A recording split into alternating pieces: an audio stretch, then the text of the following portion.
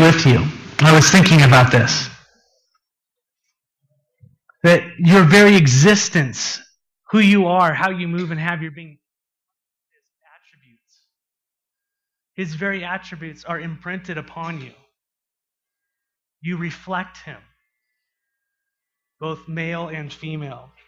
Adam and Eve were obviously made in the image of God, not physically, but we have an intellect. We can think. God thinks. He has a will. We have wills. We plan, we design, we evaluate.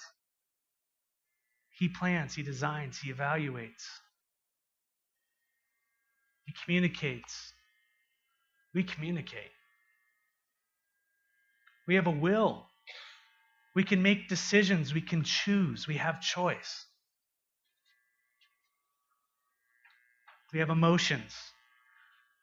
God has emotions. He can be grieved. He can be full of joy. He can be happy. He can be sad. We have grief, joy. We can be angry. We can laugh. We're created in His image. We're moral. At least we like to hope so, right? You know, when we do right, our heart encourages us. When we do wrong, what does our heart do? Hurts. It tells us something's wrong. We have a conscience. You know, we're created in the image of God, and His image is in us. We reflect Him. Yes, we're fallen, but when we look at each other, there's a little reflection of God and His intent in each one of us. And I think this experience kind of really comes home when we look at maybe look at our kids, or we look at our nephews and nieces. As we look at them, they look a little bit like us. They reflect our image, They're kind of made in our image. Adam had a son named Seth, and it says that Seth was made in Adam's image. You're made in your father's image, your earth father's image. And eventually that goes back to the image of God. Yes, we're fallen, but when I look at John and Ruth, I see them and I love them so much, and I see how they see life, and I see how they come to certain circumstances and how they think about it, and I see myself in them. Any of you see that in your kids? Or just the way they look, certain features, maybe cheekbones or the hair or something. He's made in my image, made in Christine's image. Ruth is made in my image. John's made in my image. We're made in God's image. It also helps that they look like you, so that you can love them a little easier, right? I mean, God doesn't play that game. He loves you no matter what you look like, right? But I mean, God knows us, right? Gosh, there's something about that kid I just like. I don't know what it is, but I think it's me. Just joking. But God has made you in His image. His desire is for you to share all those things and that you've created to be. You were created to be with Him. He's made each of you differently. Some of you are musicians. Some of you are thinkers, poets, mathematicians, engineers. Some of you, just the different giftings each of you have are very sensitive to other people's feelings. Some of you are not, and very practical. And, it's amazing how God has fashioned each one of you. And He would seek to experience all that you are, and that you would experience all that He is. One of my favorite pictures in the Bible is Genesis chapter 3, verse 8. And it says, "Then the man and his wife," that's Adam and Eve, "heard the sound of the Lord God as He was walking in the garden in the cool of the day." I love that verse. They heard the sound of the Lord God as He was walking in the cool garden. I love that. God wants to hang out. He wanted to hang out. Talk shop. Giving them some gardening tips. Who knows what was going on there. But seriously, perhaps asking them, how they like the world he's created.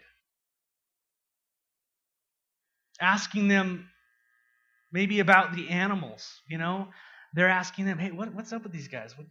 What are they doing? All this is, just me thinking. There was a relationship going on. It wasn't like they knew it all. They were designed to be in this relationship where they would go to him for everything, all their needs. And when they failed to do so, it brought death.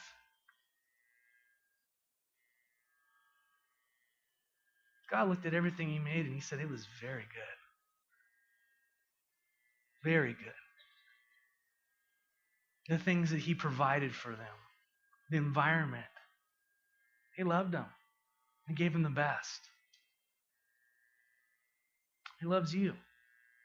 In the midst of this fallen world where we don't have perfect environments as a result of sin on the earth, as a result of being connected to the first Adam, where we're broken people.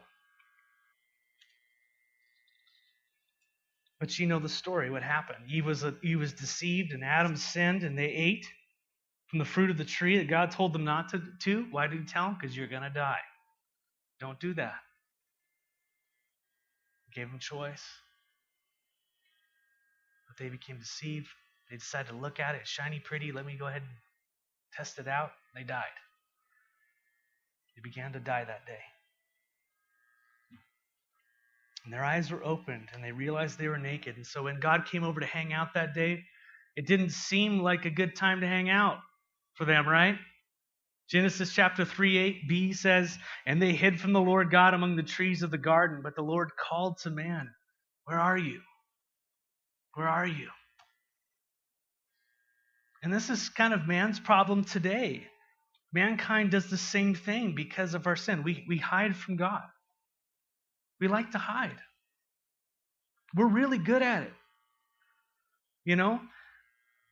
When we aren't in a right relationship with someone else, anybody ever experienced that ever?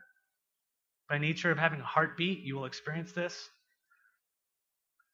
Man, we can do some pretty clever things to avoid people, can't we? Make excuses why we can't get together. My front door just will not open. I don't know what's going on there. Just can't get out the door. This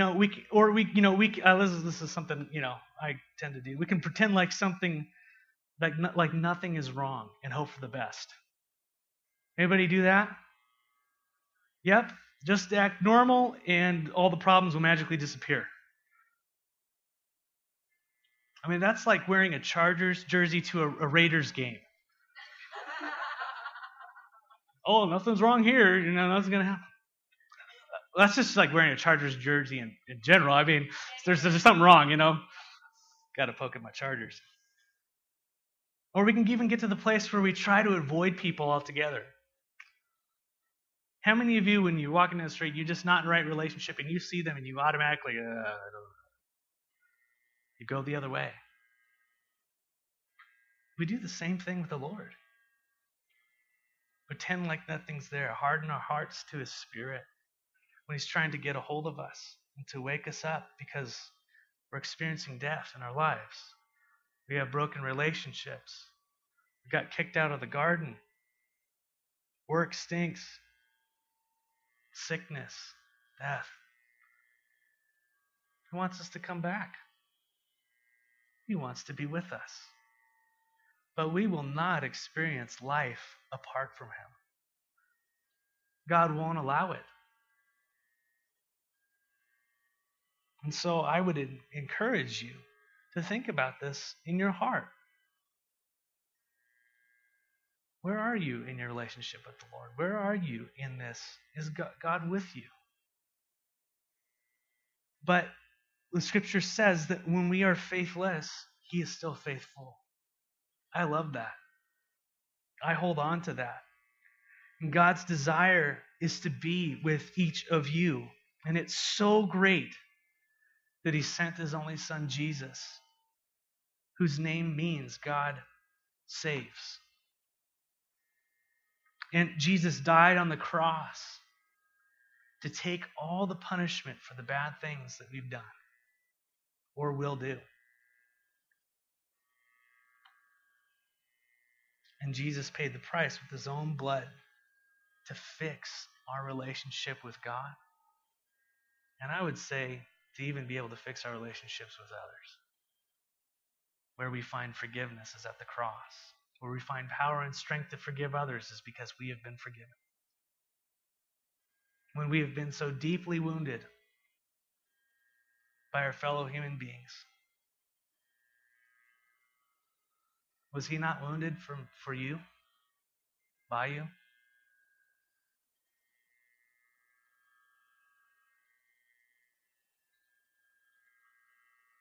Jesus paid the price.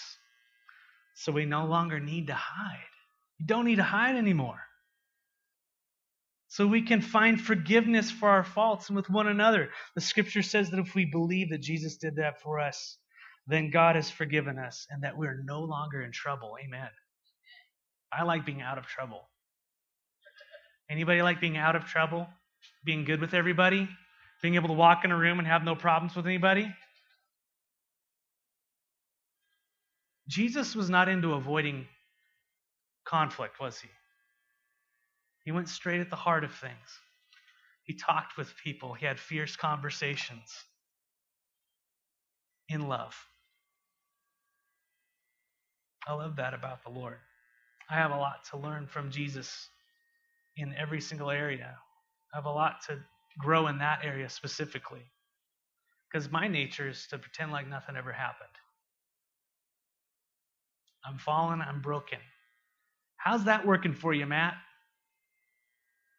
Not very good. Because people walk around hurt. I've got to go to them and seek them out and find them out and restore the relationship and not wait for them to come to me.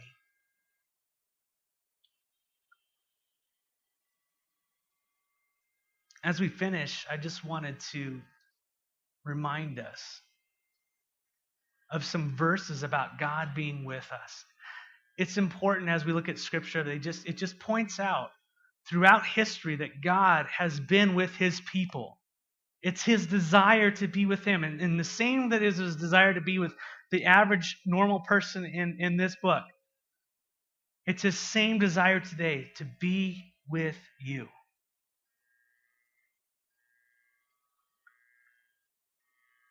Abraham, in Genesis chapter 26, verse 14.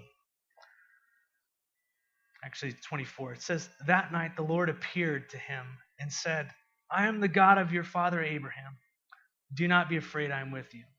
I think that was Abraham. It was Isaac.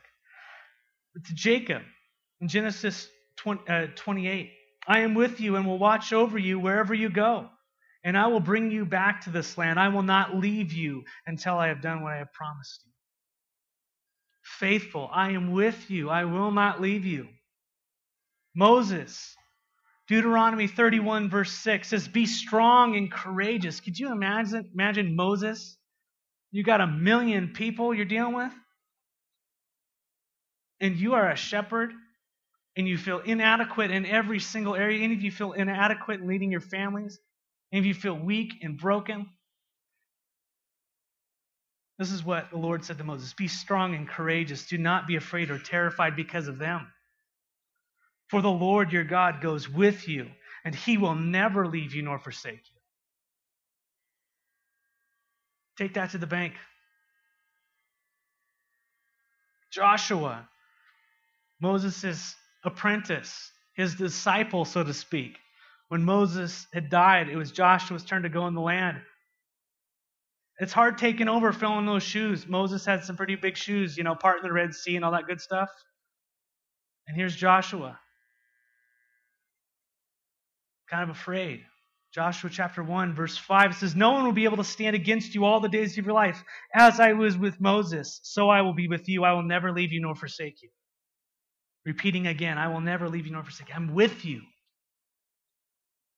He tells Joshua again. He repeats it in verse 9, same paragraph. Why does he repeat it? Why does he repeat it? Why does he repeat it? No, I'm just kidding. Wants them to know. In verse 9, he goes off again. He says, have I not commanded you? Be strong and courageous. Do not be afraid. Do not be discouraged. For the Lord your God will be with you wherever you go. I am with you. Big mountains to overcome. Big hurdles. Dangerous situations. Life and death. People's lives hang in the balance. To Israel in Isaiah 41:10, it says, do not fear, for I am with you. Do not be dismayed, for I am your God. I will strengthen you and help you. I will uphold you with my righteous right hand. Speaking to a people, I'm with you guys. I love you. To Jeremiah, kids, listen up. You need to hear this. Jeremiah 1 verse 4, the word of the Lord came to me. This is Jeremiah speaking, and it said, before I formed you in the womb, I knew you. Before you were born, I set you apart. I appointed you as a prophet to the nations. Alas, sovereign Lord, I said, I don't know how to speak. I'm too young. I'm just too young. I don't know how to do this. You're sending me to do something that's bigger than me, beyond my ability. I'm too young. But the Lord said to me, do not say I am too young. You must go to everyone I send to you and say whatever I command you. Do not be afraid of them, for I am with you and will rescue you, declares the Lord.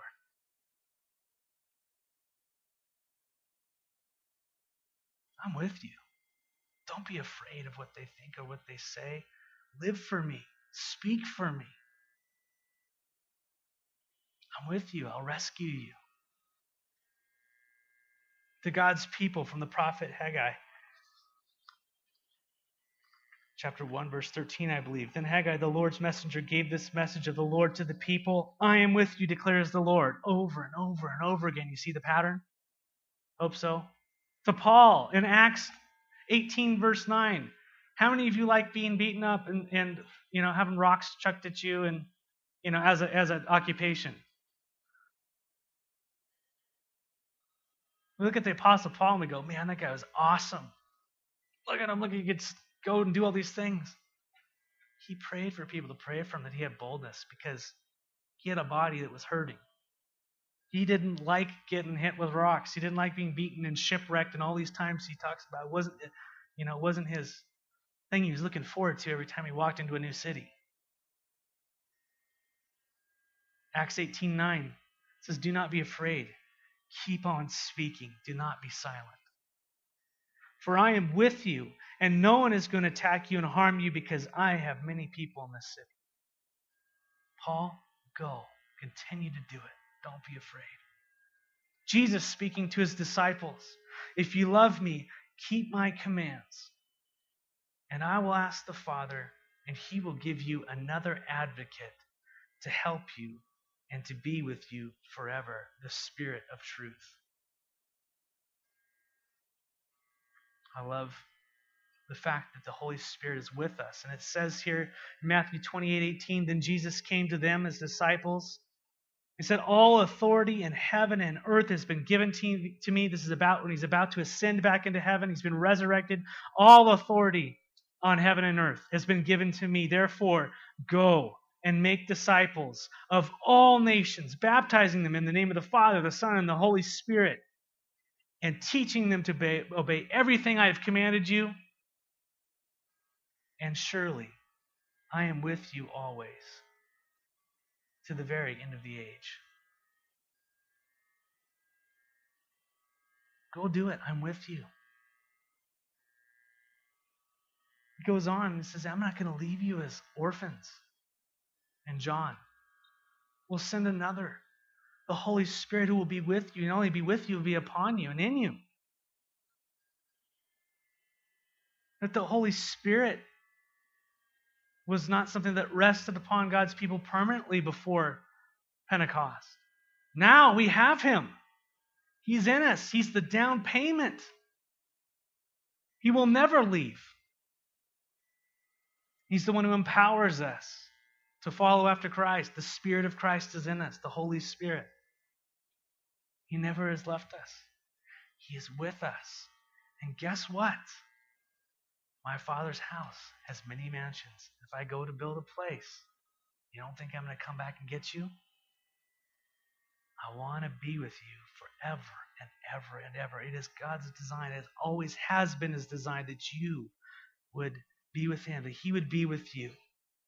Therefore, the Lord Himself will give you a sign. The virgin shall conceive and give birth to a son, and I will call him and will call him Emmanuel, God with us. God is with us. Amen? His Spirit is in us. And I pray that the result of this time sharing with you this morning would cause you to ask the question, I know that God is with me, but am I with Him? Am I keeping in step with Him? He has gone to great lengths to gather you into His presence. Don't let anything stop you from responding to the grace of God on your lives. Let Him just pour it out. The things that weight you down, the things that have overcome you, your anger, your sin, your wandering hearts, let Him heal you. Come to Him. Let Him touch you. God, it's too big. I've been doing this too long. Can't get this. Jesus can touch and heal you. He can make you right. He's going to cause you to do things you don't want to do. He's going to ask you to go talk to people you don't want to talk to. He's going to get it right, not partially all the way until that day. And it's not an overnight process. Amen? God is with you. May we have that responding heart that says, I want to be with you. Follow me, and I will make you fishers of men.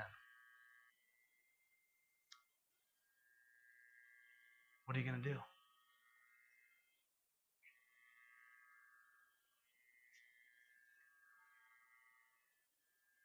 Amen. May we respond to His love. I want to pray, and I'd like us to sing just a couple more songs, and then we can go have a great Christmas. Amen. So let's go ahead and pray for a moment. Father, I can't thank you enough for sending your Son. Just even the songs that we're singing right now, and it's just all about you being with us and desiring to be with us and healing us and bringing us hope and light and joy in the midst of a fallen world, fallen relationships. God, I pray for your presence just to bless these people this coming week. That as we open the presents, as we give the presents, as we have family around, or perhaps are struggling with loneliness, we would have a very that you would be manifest with us, Lord. You would be present. That we would know you're here. And I ask, Lord, that you would heal. I ask that you would heal the brokenhearted this Christmas season. That you give them a gift that they would never forget. And I also want to ask if any of you have not given your hearts to Jesus before, I want to give you an opportunity to do that. Please just, if you want to give your hearts to the Lord, you can raise your hand up and down. We'll pray a prayer together. And you want to respond to Jesus, just lift your hands up and down. We'll pray. I'm not going to make you come up front. And you've been backsliding and walked away from the Lord for a while and just want to say, hey, Lord, I'm yours again. Just pop your hand up and down and pray. God bless you guys. Let God just minister to your hearts. Don't let Sunday be the only day. But be with Him on Monday, Tuesday, Wednesday, Friday nights.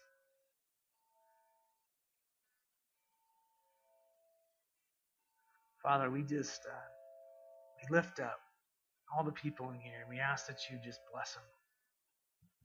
Bless them with your Spirit. Bless them with your presence. Bless them with healed relationships. Just give them joy this week. We ask all these things in the name of Jesus. Amen.